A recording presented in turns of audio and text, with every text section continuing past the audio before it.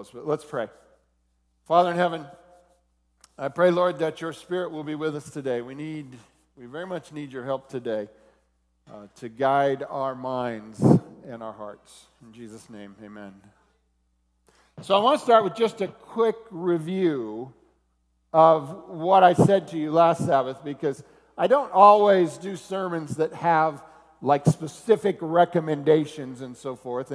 And today today is really going to be a sermon that leaves you wrestling with your own thoughts more than anything. But I did want to review what I told you last Sabbath because I think it's plausibly useful today as well. But we were talking about temptations and ways to confront and resist temptation. And I told you that one of the first keys is to know who you are. If you know who you are, just child of God. You know, we talked about that when you're baptized, you go down into the water. Jesus came up out of the water. Heaven was open. God said, "This is my beloved Son in whom I'm well pleased." Jesus carried those words with him into the wilderness, and I believe those words helped him as the devil challenged him on the level of his identity. And I believe that the devil challenges us on that level of our identity as well. And when we're fearful and uncertain of our identity, it's easier for us to fall into sin. So know who you are, son, daughter of God. That matters. Your identity matters. The second one was know your commitments. What have you committed to? Are you married? That's a commitment. It comes with implications. Follow the implications. Are you employed? That comes with implications. To the degree it does not violate God's law, follow the implications, or harm your health, or whatever the case may be. But all of these commitments we take on in life. Do you have children? It comes with commitments. Embrace those commitments. When you know what they are and you live according to them, that will help you in the hours of temptation. Understand your limitations. None of us are good at everything. None of us are strong in every situation. That's why you can't make the final list of things you should never allow yourself to be tempted by, because it's a different list for everyone. There are things that would defeat me that you might not have a problem with. There are things that would overwhelm you that wouldn't even catch my attention. So let's be wise enough to know, yeah, that might be all right for you, but I need to not do that. And that's okay. The fourth one was don't let yourself be goaded. The devil loves to do this. If you're this, then you should be able to. Or in order to demonstrate to everybody else, why don't you show that? When we get into that show-off mode, that pride mode, it leads us to trouble. And then finally, stay true to your purpose.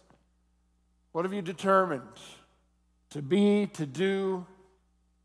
Stay true to it. Don't let little things come along. Remember that in order to have what you want most, you may have to deny yourself what you want now. So keep it in mind.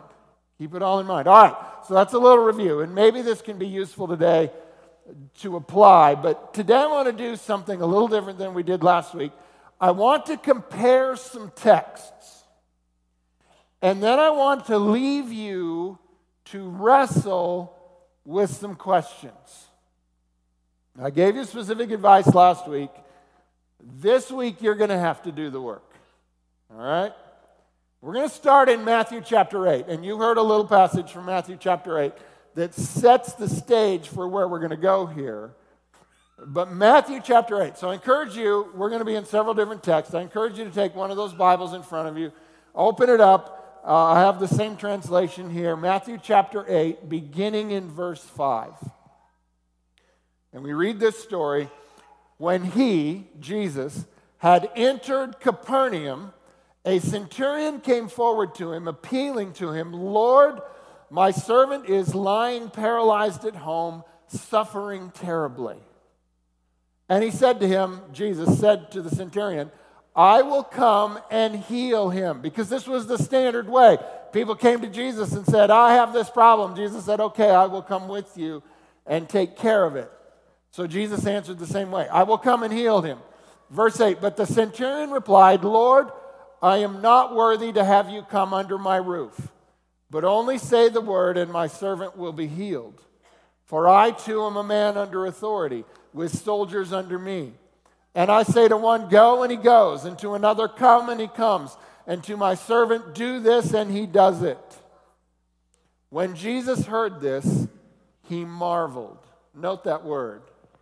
He marveled and said to those who followed him, truly I tell you, with no one in Israel have I found such faith. I tell you, many will come from the east and the west and recline at the table with Abraham, Isaac, and Jacob in the kingdom of heaven, while the sons of the kingdom will be thrown into the outer darkness. In that place there will be weeping and gnashing of teeth. And to the centurion Jesus said, go, let it be done for you as you have believed. And the servant was healed at that very moment. Now there's a number of notable things in this story, and I just want to point out a couple of them. First of all, the fact that Jesus was willing to go to the home of the centurion, the Gentile. That was not a thing you did. But Jesus expresses, when the centurion comes to him, I will come and heal him. But the centurion says, no, I'm not worthy to have you come into my house, and that whole thing. We remember down the road, we'll get the story of Peter. He is summoned by a centurion, and he goes into his home and even makes the comment when he goes in, you know I'm not supposed to be here. So it's kind of an interesting dynamic. Jesus signals his willingness to go to the centurion's home. But now another thing about this Gentile, this centurion. He says to Jesus, I'm not worthy to have you come to my home, but only say the word and my servant will be healed. Then verse 9, for I too am a man under authority with soldiers under me. I say to this one, go, and he goes. Another one, come, and he comes. And to my servant, do this, and he does it. This man, this centurion that Jesus is interacting with, has a very Roman view of the world. Do you see that? It's incredibly hierarchical in his mind. Everything exists in authority and hierarchy structure. And he says, no, I get it with you. You are authority. And I understand authority because my whole system, my whole government is based on authority. I have bosses, I'm a boss. Now, what's interesting to me in this is that whether that is the right worldview or not is actually not that important to Jesus at this point, is it? Because I think to some degree, we'd be a little uncomfortable with the notion that heaven is a Roman hierarchy, right? So I don't think the thing we should take from this text is to assume that heaven operates like the Roman government. Even though the centurion is using that model to express his understanding of the role of Jesus. But in that moment, that doesn't seem to be all that important. In fact, what seems to be important here is in this probably what we would call somewhat skewed worldview, the one of hierarchy and control, as opposed to the kingdom of God, which is centered in love, the kingdom of God in which there is no Jew or Greek, no male, female, no, where it is more egalitarian amongst the believers. Yet Jesus is honoring the understanding of this Roman centurion who gets orders, who gives orders, and who has, well, we'll say it politely, he has servants. Yet he also has something else. He has a keen understanding at a deep level of the power of Jesus. And his response causes Jesus to marvel, to be amazed, to be surprised. Nowhere in Israel have I found faith like this. Yet this faith is coming from a man without the right context. But still he's believing in Jesus. So the irony and the context of what we're going to wrestle with today. This man's an outsider. Yet he has this faith. Are we sometimes too close in proximity to Jesus to actually understand him? Are we too close? Have we been around this too much that we've completely lost the sense of it? That maybe an outsider would understand the reality of the power of God better than we who supposedly come and worship him every week, maybe every day? Second text I want to compare, Mark chapter 6. Turn over to Mark chapter 6, and we're going to begin reading in verse 1. Compare this story to the one we just read. Mark chapter 6. He went away from there and came to his hometown. This is Jesus again. And his disciples followed him.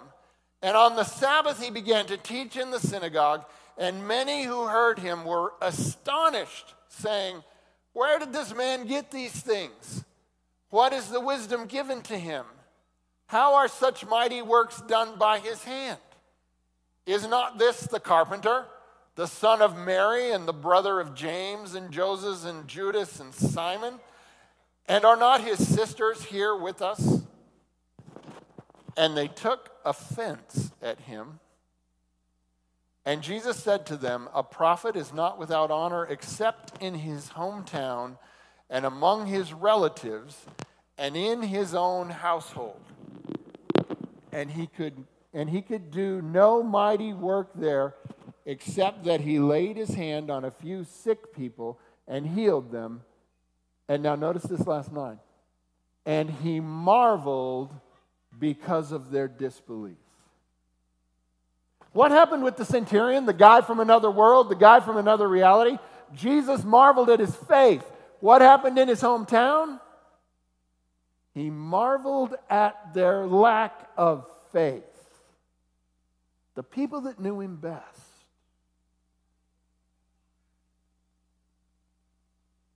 It's quite a contrast, isn't it? These are the only two times I know of in the whole of the Gospels where Jesus is amazed or surprised. He's amazed at the faith of the centurion, and he's amazed at the lack of faith of the people he grew up with. Quite a contrast, isn't it? So let's go back to the question. When is familiarity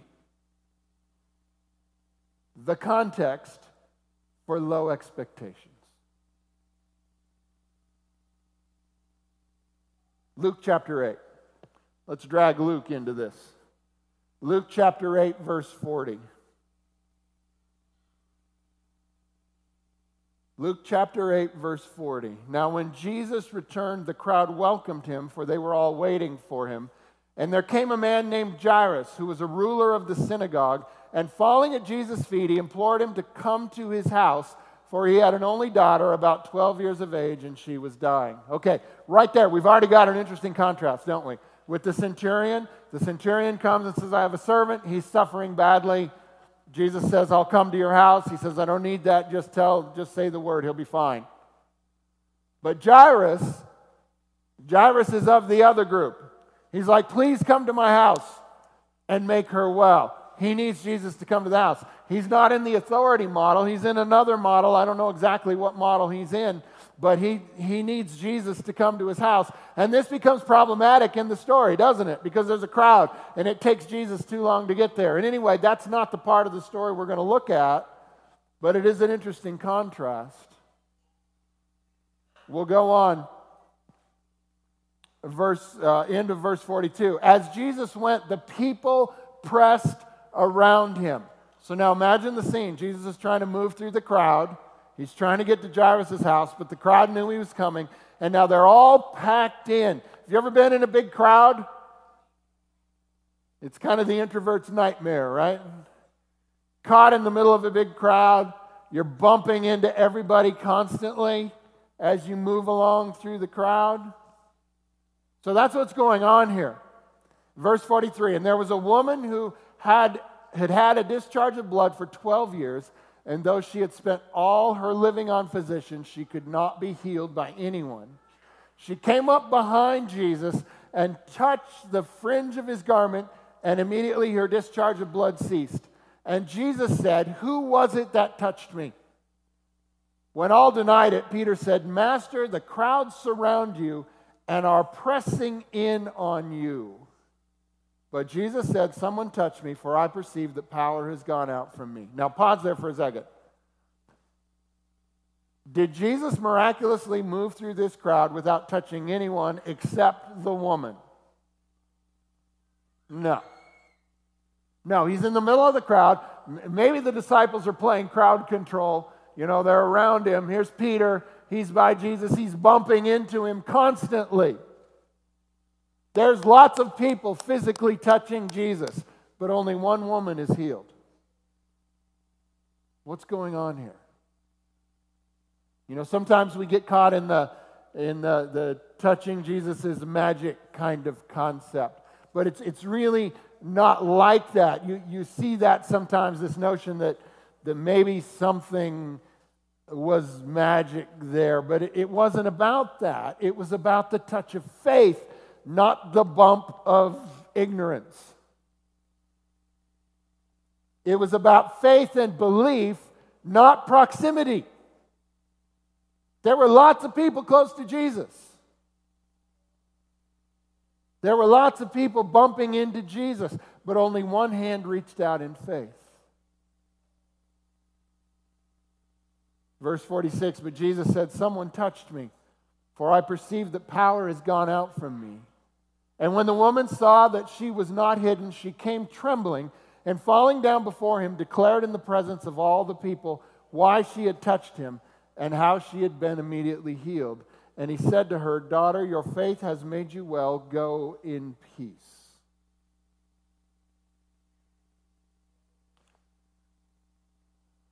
So what about this?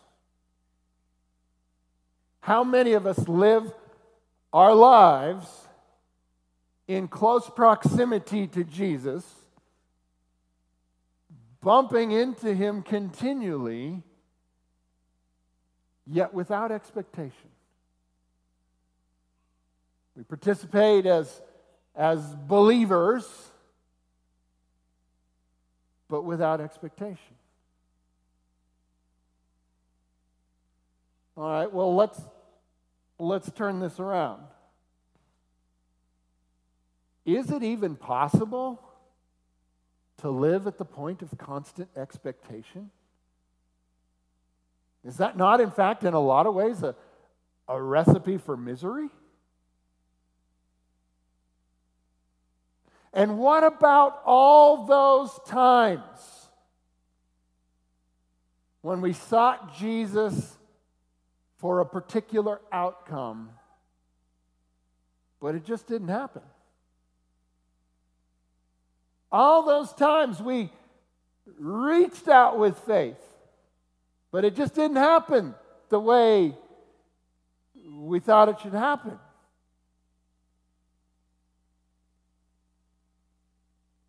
Luke chapter 4. Stay in Luke. Luke chapter 4, verse 23. Again, Jesus is in Nazareth. Luke chapter 4, verse 23. And Jesus said to them, "Doubtless you will quote to me this proverb, 'Physician, heal yourself.'" Remember, you get to the end and Jesus is on the cross. And they say to him, "If you're the Son of God, come down from there. You healed others. What are you doing? Why are you dying?" Doubtless you will quote to me this proverb, 'Physician, heal yourself.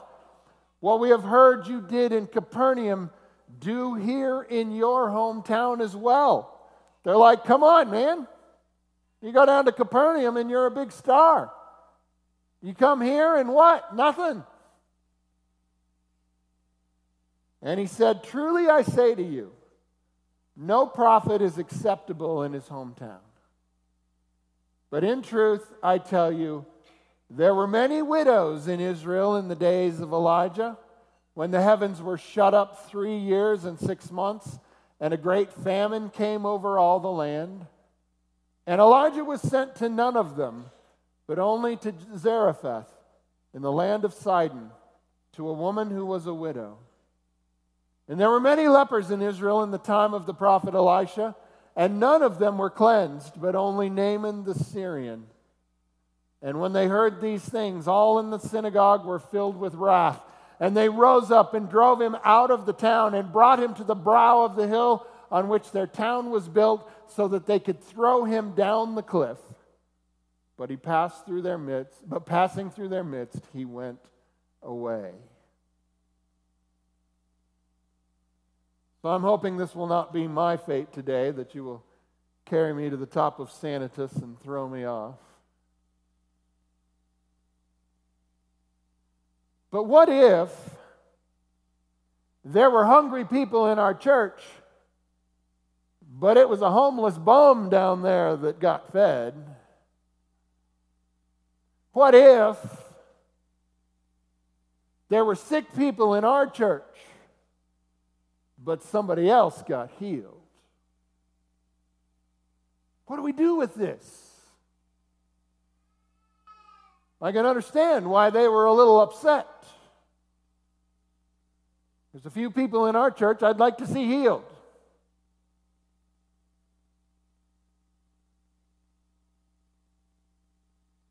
How do we keep vibrant faith alive in the midst of heartbreak and disappointment?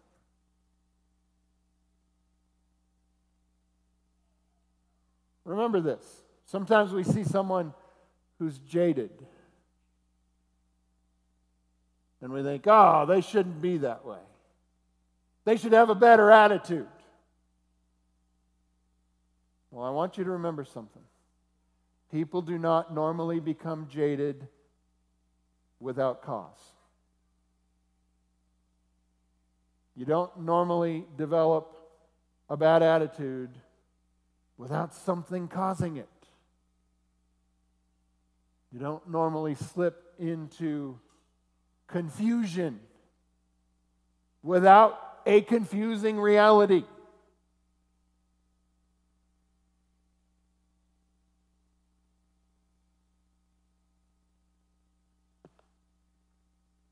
Is it possible for us to have belief without expectation?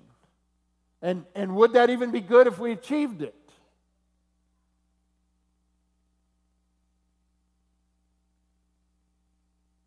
There's an interesting passage that Paul writes, 2 Timothy. The letter to Timothy, second letter to Timothy. And he writes these words, 2 Timothy chapter 3, beginning in verse 1. He says, "But understand this, that in the last days there will come times of difficulty. For people will be lovers of self, lovers of money, proud, arrogant, abusive, disobedient to parents," can you believe it?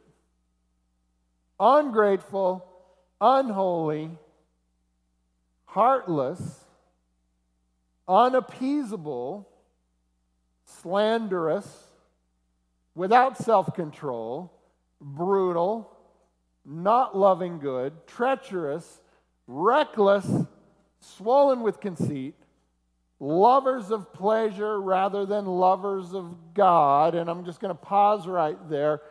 He was definitely free-form writing just about every terrible thing he could come up with. But at the same time, we can kind of see that reality. It's out there, isn't it? But then verse 5, he says, having the appearance of godliness, but denying its power.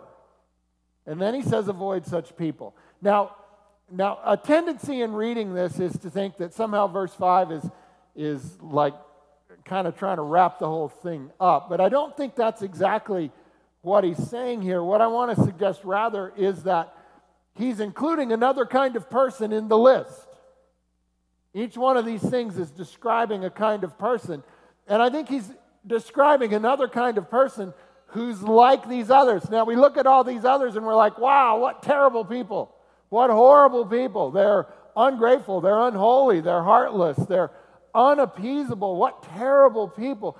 But I want to suggest to you that there's another kind of person that's a problem. And that person is this one. The one having the appearance of godliness, but denying its power. Let me say it another way. Jaded believers who maybe show up to church every week but have no expectation that God's going to do anything when they're there. People who go through the forms of faith without expecting transformation. And that in the last days there would be people like that. Well, it's fun to look at the other part of the list and look at society and say, oh, there you are, you're terrible. There you are, you're terrible. There you are, you're terrible. It must be the last days. But what if one of the other signs of the last days was churches full of people who had an appearance of godliness but were expecting God to do nothing? No expectation. Just going through the forms.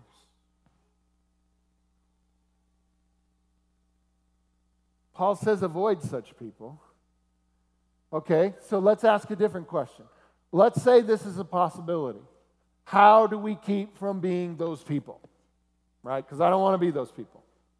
I don't want to be the kind who live a form of godliness but deny the power.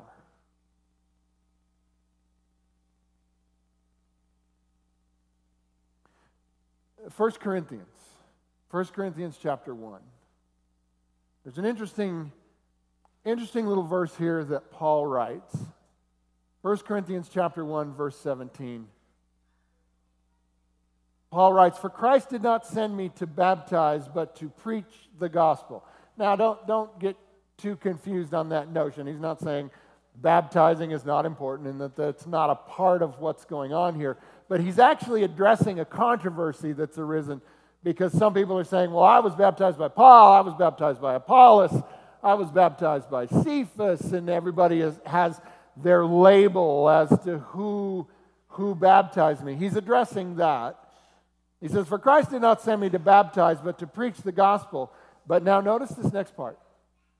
"And not with words of eloquent wisdom, lest the cross of Christ be emptied of its power." Now, I've always found this to be a very interesting verse. Because if you go to the book of Acts and you read the story of Paul and how he ends up in Corinth, you will find that shortly before Paul goes to Corinth, he's in Athens. He was with the others. He gets sent down to Athens. He goes to Athens. He walks around the city of philosophers, the city of believers in just about everything, and he finds an altar to the unknown God, and you know there's that whole exchange that takes place. He goes with the philosophers onto Mars Hill, and he gives his presentation, his rational argument for the existence of the unknown God. And what's interesting is a few believe. A few believe. But not a lot.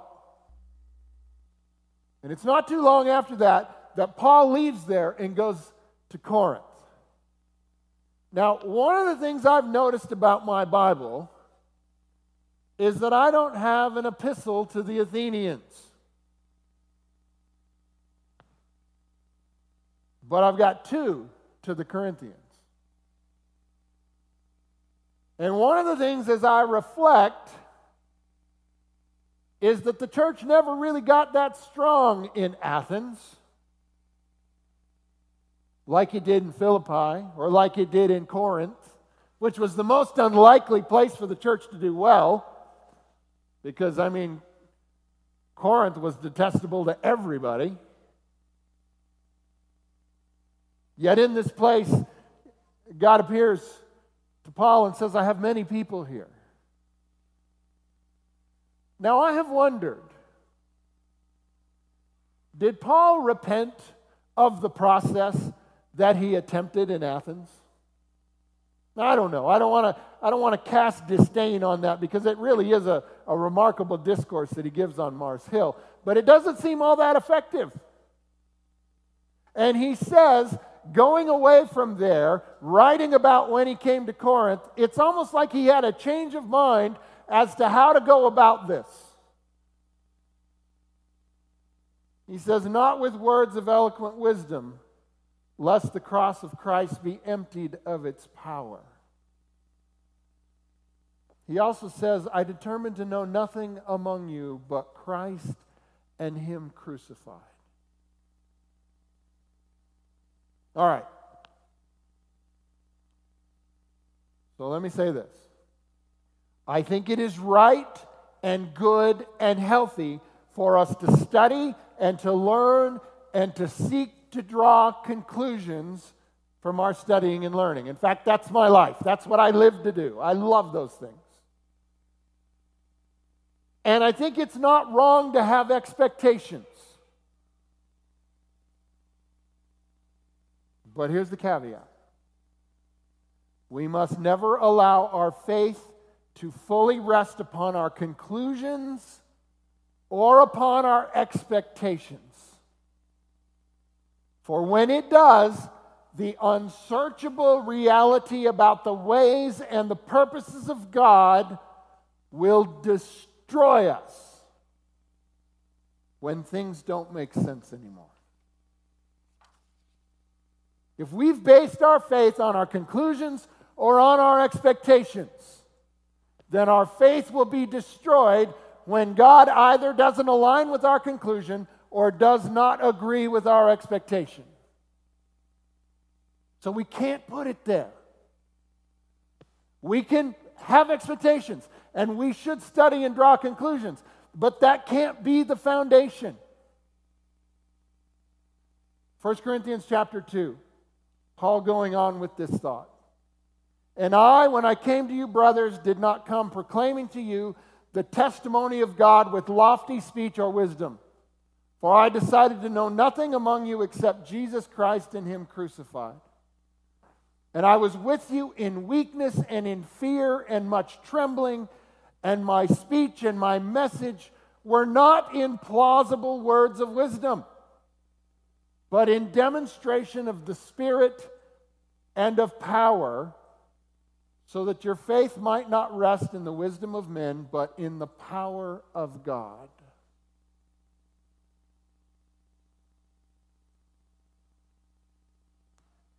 If all I've done in anything I've ever said is convince you about something about God, I've done you a disservice. Because at its core, Christianity is not about being convinced, it's about being convicted.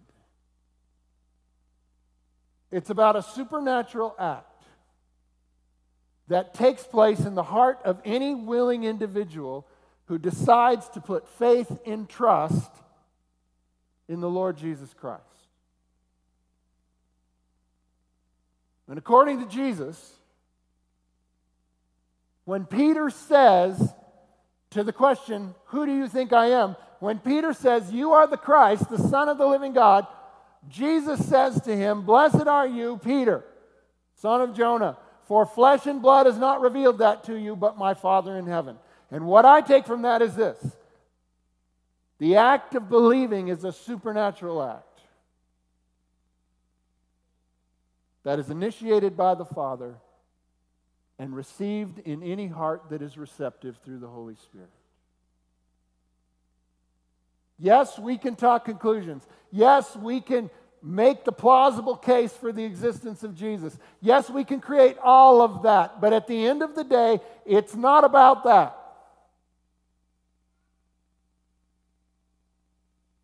It's about a decision centered in the moving of the Holy Spirit in your heart to believe Jesus is the Christ, the Son of God. That's the foundation. And it must be unshakable.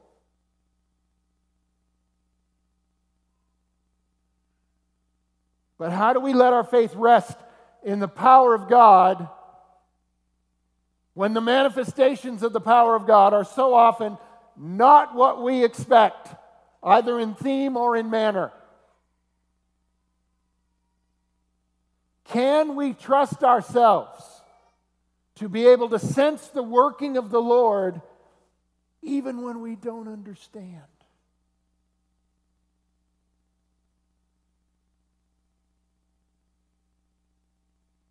I hate disappointment.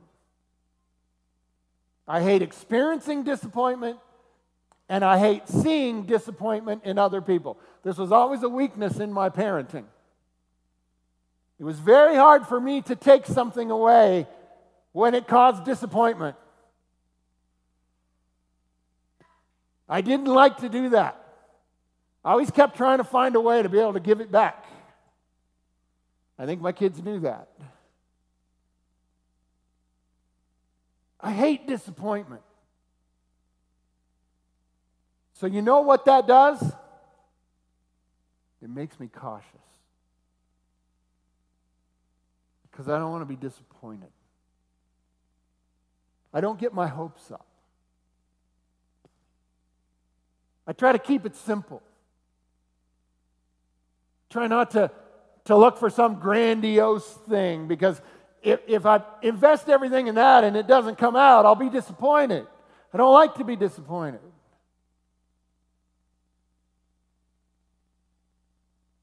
Because too much disappointment makes me jaded.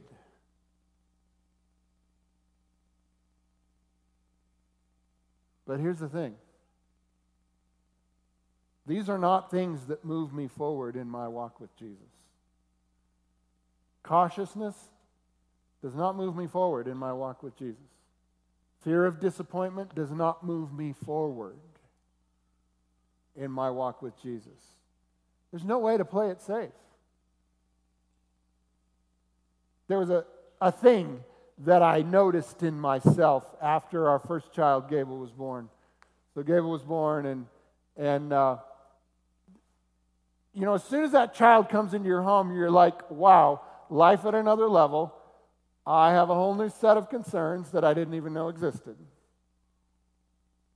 And I noticed this thing in myself that every year when his birthday came around, I was expecting some sort of release that never happened. The first one came by, the second birthday came by then Nathan was here.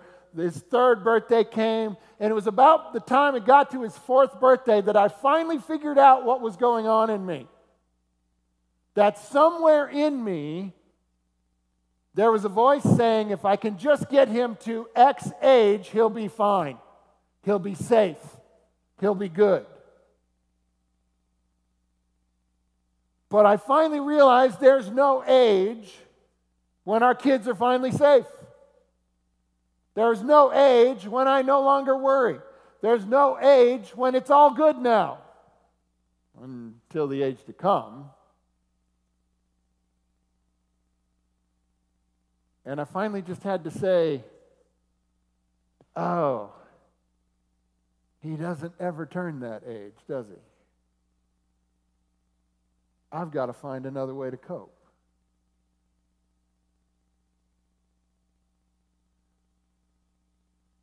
There's a contrast between the cautious love of man and the reckless love of God.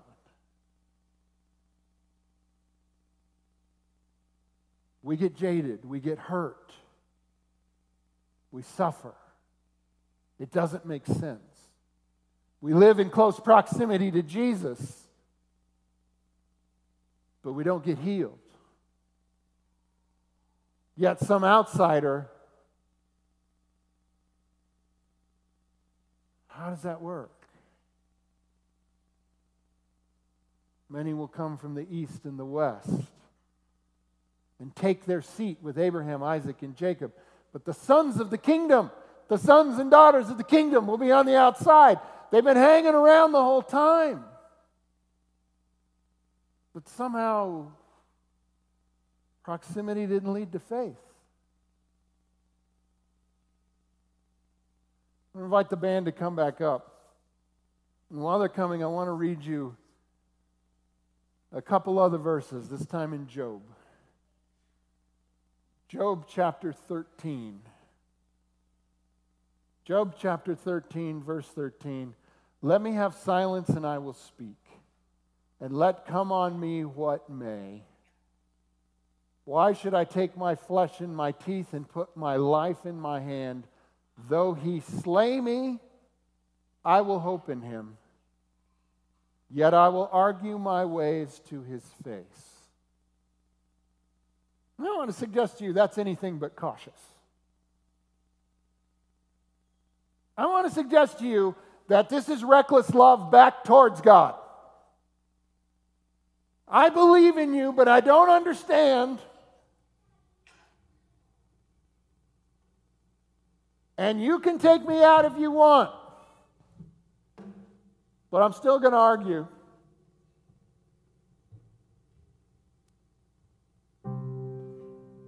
You brave enough to live like that?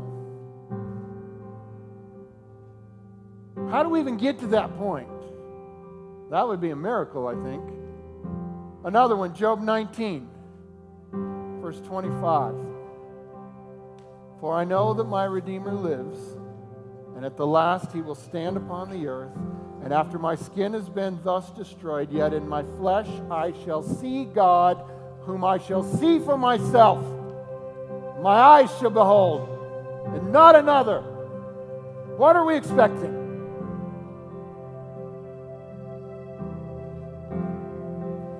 Do not let the breakdown, the lack of times where it doesn't work out the way you thought it should,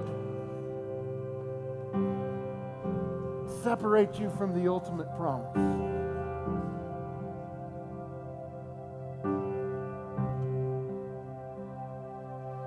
Even after my skin has been destroyed, yet in my flesh I shall see God. That's a statement of faith. Whom I shall see for myself, and my eyes shall behold, and not another. What are we expecting? Do we have faith? We're going to sing a song called Same God. We actually sang this last week, and it's perfect that we're singing it again this week, because I want you to get this in your head, because this addresses this very issue that we're talking about. This reality. If we read this Bible story and then we look at our lives and it's like, what in the world? We can't base our faith on our conclusions and our expectations. We have to base them in the reality of the life, death, and resurrection of Jesus Christ, who could have gotten down from the cross, but did not because of the ultimate purpose for which he lived. So in that context, I take you back to what I said last week. Know who you are. You're a son and daughter of God. It doesn't matter what you're going through. You are witnessing to the tenacity of the believers. Know your commitments. Don't throw them away. Understand your limitations. We can't fix everything. Don't let yourself be goaded. If you're a believer, you ought to stay true to your purpose. Live it to the end. Because he is the same God. In your flesh,